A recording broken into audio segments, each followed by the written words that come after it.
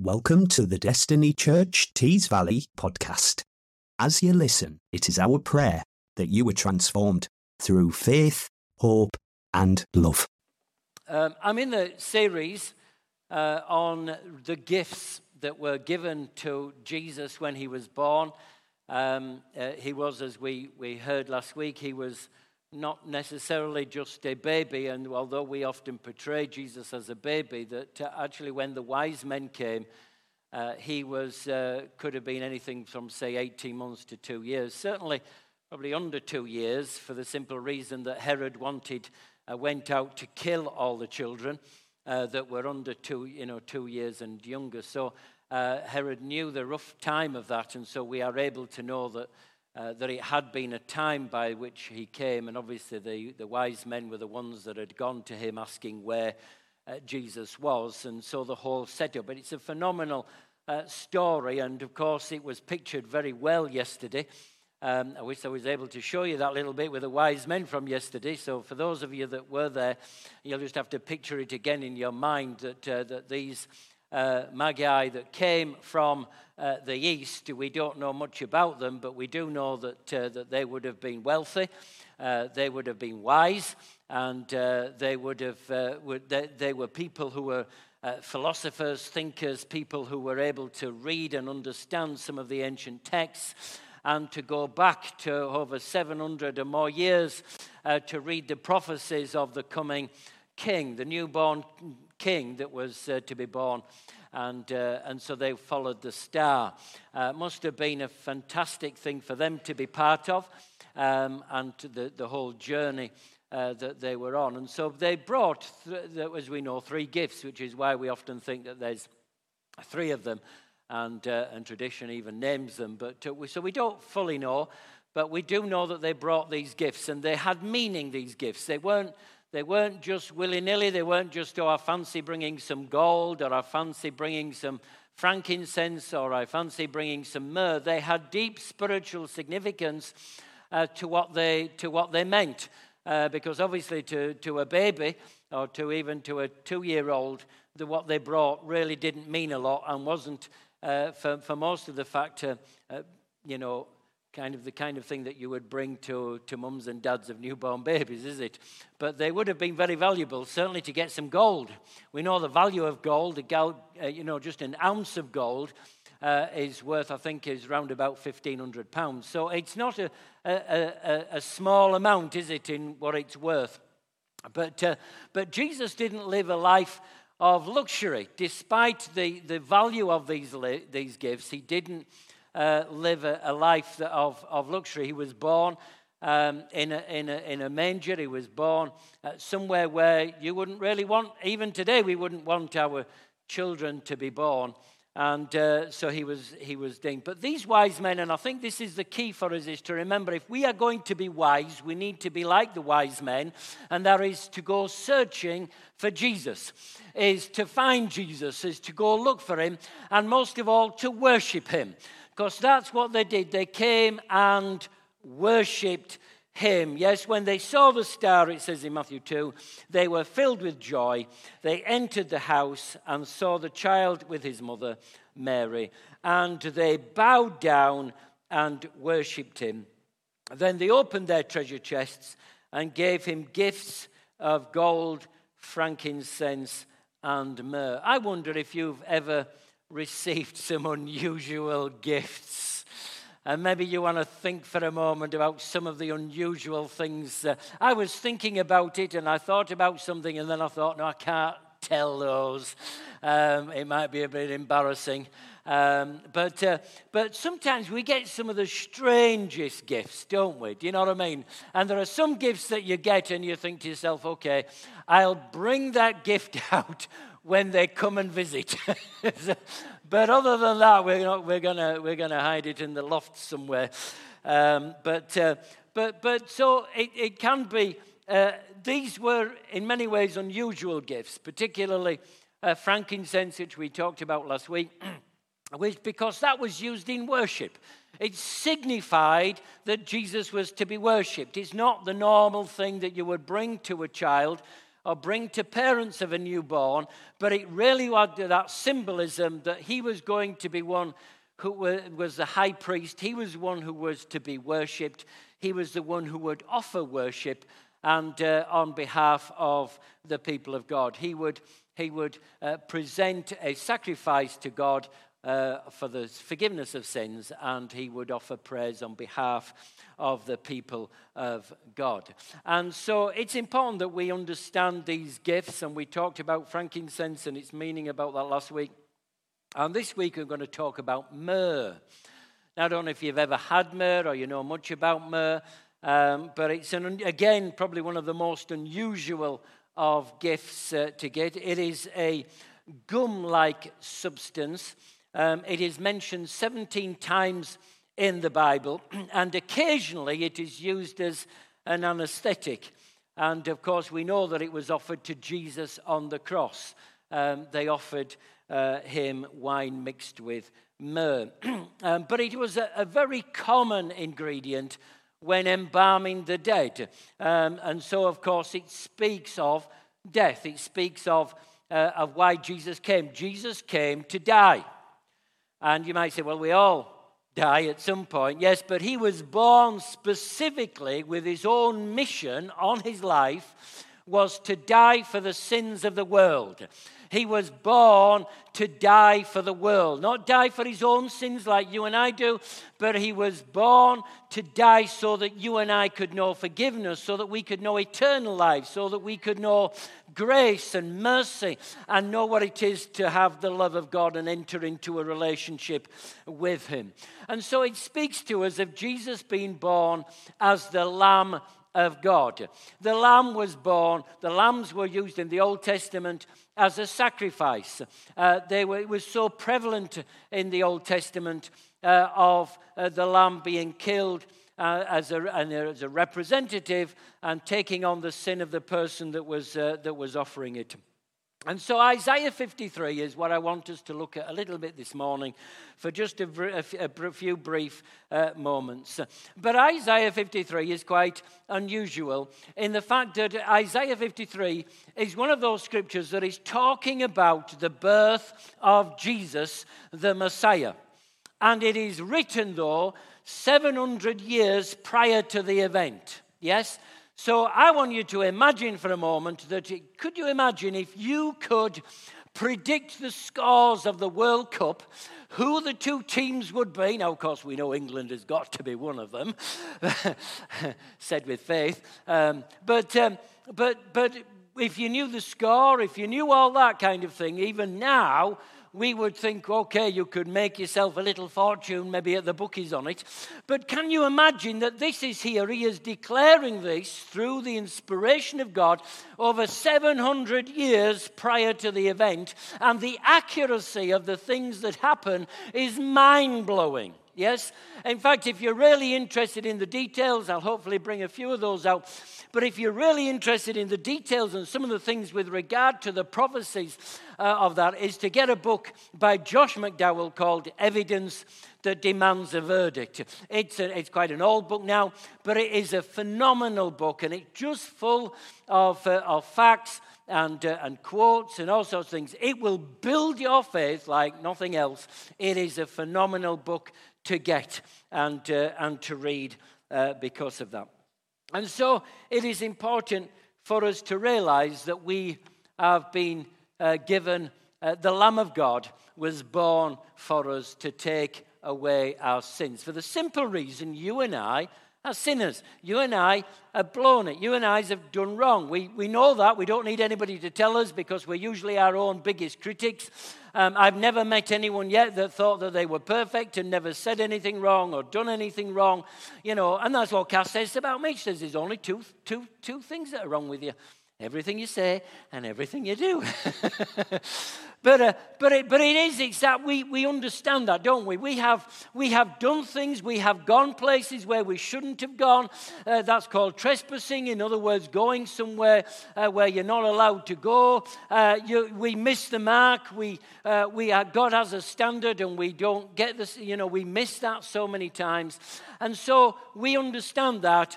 And so all our life we're often yearning to know what it is to be guilt-free, to no longer have the shame of some of the things that we have done.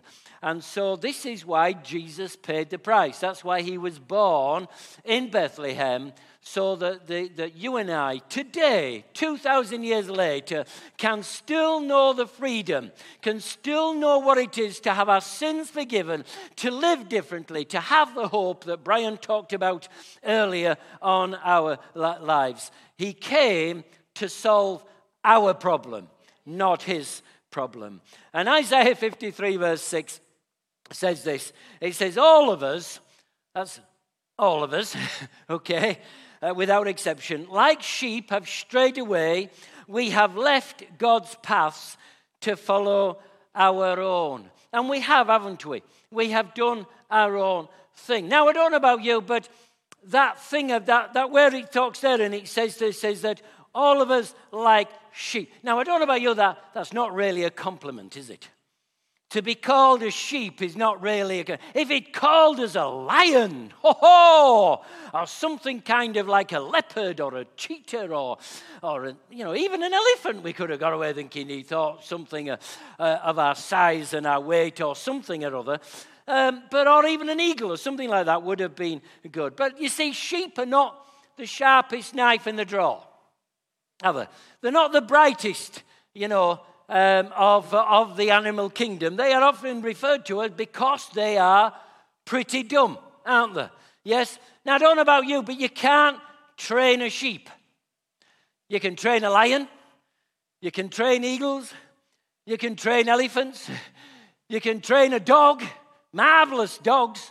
They didn't call us a dog, did he? He called us a sheep. Yes. Now, sheep are weak. They're weak, they're witless, and they're wayward. They are weak, they are defenseless. There's no strength.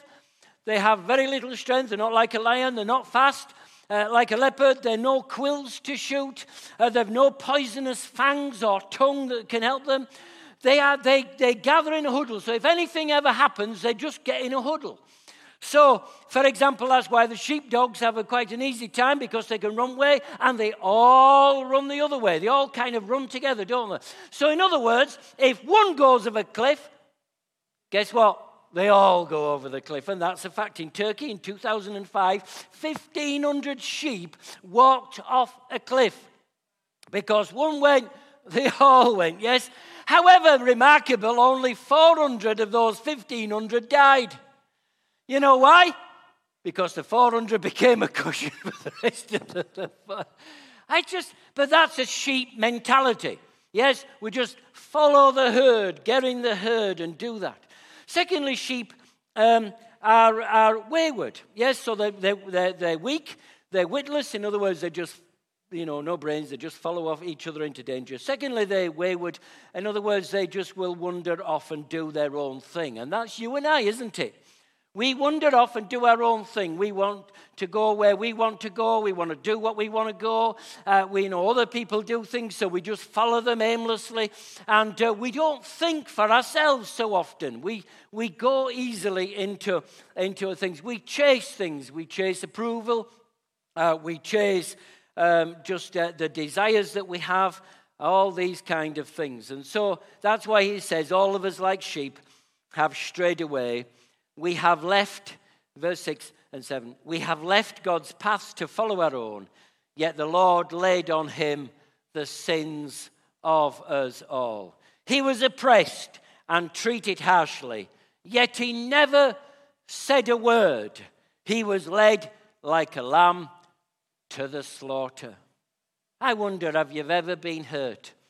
Have you ever been, someone betrayed you? Have you ever been in the situation where you've been left out of something or you've been misunderstood? I want to tell you that whatever situation you've been through, like we talked about last week, Jesus understands. He understands where you have been. And so I just think it's fantastic. Verses 3 to 5 says this: he was despised and rejected, a man of sorrows, acquainted with deepest grief. We turned our backs on him and looked the other way. He was despised, and we did not care. Yet he was our weakness, Yet it was our weaknesses he carried. It was our sorrows that weighed him down. And we thought his troubles were a punishment from God, a punishment for his own sins. But he was pierced for our rebellion, crushed for our sins. He was beaten so we could be whole. He was whipped so we could be healed. I want to ask you, why should we follow Jesus? Yes, for the simple reason he understands what pain is. He is one who understands all that we go through and has provided a way for us. I want to say to you, if we fully understood the magnitude of his suffering, if we understood what he was willing to go through and the pain that he undertook for you and for me, we would not be very complacent about our Christianity. We wouldn't just think, it wouldn't be seen as a hobby. It wouldn't be seen as kind of, well, we'll come if everything kind of seems going well. I've nothing else to do today. I've not got this, that, and other, so guess what? I'll tell you what, I'll come to church today, or I'll go to my connect. I want to say to you that because of what he did, if you understand what he did and appreciate that, I want to tell you, it changes the way you see your life and see the way that God loves you and appreciates you and what he did for you, and you would spend your life desiring to give back, desiring to say thank you. How can my life today be a thank you for what you have done for me? How can I? Am I just going to search for the things today? Am I just going to kind of be thinking of me and my family and my situation and my circumstances? Am I just going to be kind of concerned with that? Or am I going to say, God, because of you and because of what you've done today, I'm not going to live according to what I want to do? Because we understand that. Jesus in the Garden of Gethsemane didn't say, well, okay, I'll go so far, Father, I'll just do a certain amount. No, he actually went through the pain. It says that he sweated drops of blood from himself. That is, a technical term, is hemosideriosis. Okay, or something like that. Which means it comes as a result of extreme shock, extreme trauma. It's when the capillaries around sweat pores leak blood into the sweat. That is the agony of Jesus at that point. It isn't just a case of, oh, Lord, I'd like to do this, but if you do it, okay, no problem. Yes, he agonized over the cross. He understood the pain of the cross and was willing even so to go there because of the joy that was set before him. What's the joy? The joy is you and me. The joy is seeing a family in heaven. The joy is of pleasing the Father. Hallelujah. I believe that is so unbelievable. He was arrested. He was falsely accused. He was unfairly tried. He was sentenced to death via crucifixion. He was stripped naked, and the shame with that. He was given a crown of thorns. The thorns would have been 1 to 2 inches in length. They spit on him. They struck him. They whipped him. They beat him again and again. They gave blows to his head. They drove thorns into his scalps. And Isaiah implies that likely they pulled out his beard, beaten so bloody that he was unrecognizable. I don't know if you've ever seen the Passion film. That's a great film by Mel Gibson. That really does, I think, portray how gory the cross was and the pain that he went through. This was him, and not only on top of all that pain and agony, he was given his cross to bear, which they say would be about 100 pounds in weight. And he would have to travel on that, on a path known as the way of suffering, so that he would be crucified at Golgotha. He was there on the cross. Nails were driven into his hands and his feet.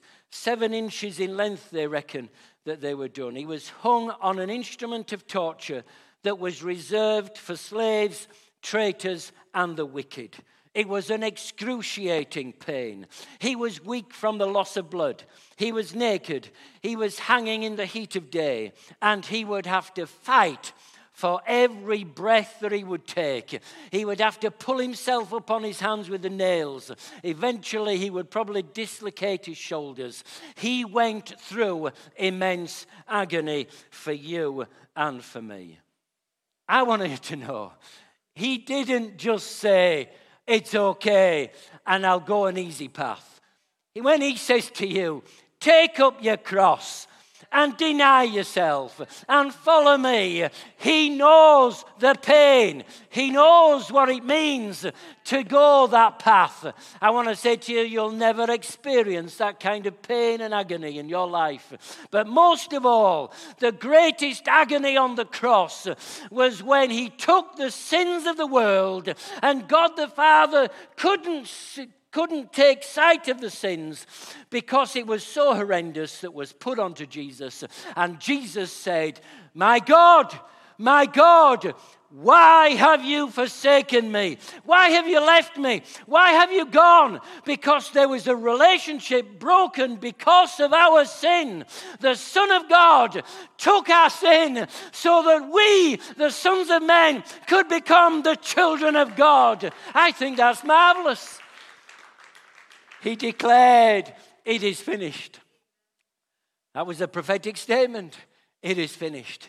He knew that he had paid the price for us. And he was, it says there, verse 8, unjustly condemned, he was led away. No one cared that he died without descendants, that his life was cut short in midstream. But he was struck down for the rebellion of his people. He had done no wrong. He had never deceived anyone. But he was buried like a criminal. He was put in a rich man's grave. Joseph of Arimathea was a rich man. How are you going to know that actually a rich man is going to come along and offer you his grave? It's just unbelievable to think of all the historic events that come together and culminate in the life and death of Jesus. This is what sets Christianity apart from the rest of the world. Verse 11 says, when he sees all that is accomplished by his anguish, he will be satisfied. And because of his experience, my righteous servant will make it possible for many to be counted righteous, for he will bear all their sins. It sets us apart from every other religion on the planet. It doesn't matter which other religion it is. Our religion is the one that says our Savior died for us, an innocent lamb upon the throne, so that we could know forgiveness. And none of them can offer that. It's the only one that offers forgiveness. It's the only one that offers a path. It's the only one that has the Messiah. Yes, the Israelites are still looking for their Messiah. They didn't realize that their Messiah has been. And for many of them, thankfully today, are seeing this. And it's a picture. All through the Old Testament, there's a picture of what Jesus would be. In the Old Testament, there's the Passover. You know, we had the 10 plagues in Egypt, and they were, God's judgment was coming on the land of Egypt because of their doing. But the people of God were told by God that if you kill a lamb and eat the lamb and put the blood on the doorposts and the lintels, when the destroying angel comes over, you will be spared. Isn't that fantastic? And that was something that happened so that the Israelites, the people of God, would escape. And it's still the same today. It's the blood of Jesus Christ that enables us to escape the wrath of God. There is no other remission for sins. There's nothing else in the world that can offer you this. You can go and search all over the world, but you will never find anyone else. I think it's fantastic. And if you know, I remember J. John, I think it was, giving an illustration, and he was said, if you came to a crossroads and you didn't know whether to go left or to go right, and you thought, what do? I don't know. But there, when you see them, you see two dead men and you see a living one. Who would you ask for directions? I want to tell you that Abram's died, Muhammad's died, but Jesus lives forever.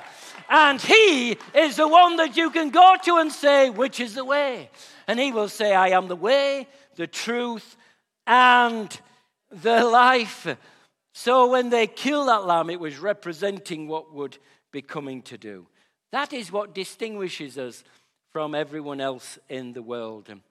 It's because God so loved the world that he gave his only begotten Son, that whoever believes in him will not perish for eternity, but will have eternal life. I think that's a gift worth praising for.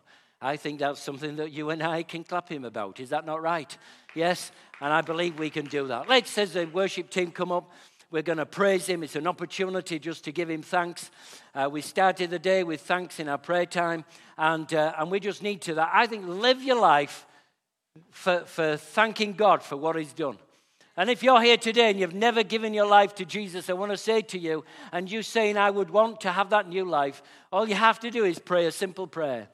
And while we're singing, you can just say that prayer, put it on the Connect card, and just put, I gave my life to Jesus. If you would do that, just say a simple prayer that says, Heavenly Father, I thank you that I can know my sins forgiven because you sent Jesus Christ to die for me. I thank you that I can know forgiveness, I can know your grace, I can know your mercy. I thank you today that I will have power, new power to live on that comes from the Holy Spirit living in me. I know that today I can live a brand new life. Father, forgive me for all the times when I have wandered away like a sheep, done my own thing, gone my own way, and just followed the herd. I pray today that you would help me to really know you and to live for you. Today, Lord, I say, I am going to take up my cross. I'm going to deny myself, and I'm going to follow you all the days of my life. Amen. Thanks for listening today. If this message spoke to you and you would like prayer, or perhaps this is your first time listening, then we'd love to connect with you at www.thedestinychurch.co.uk/connect. You're welcome to join us every Sunday in person or online at 11 a.m.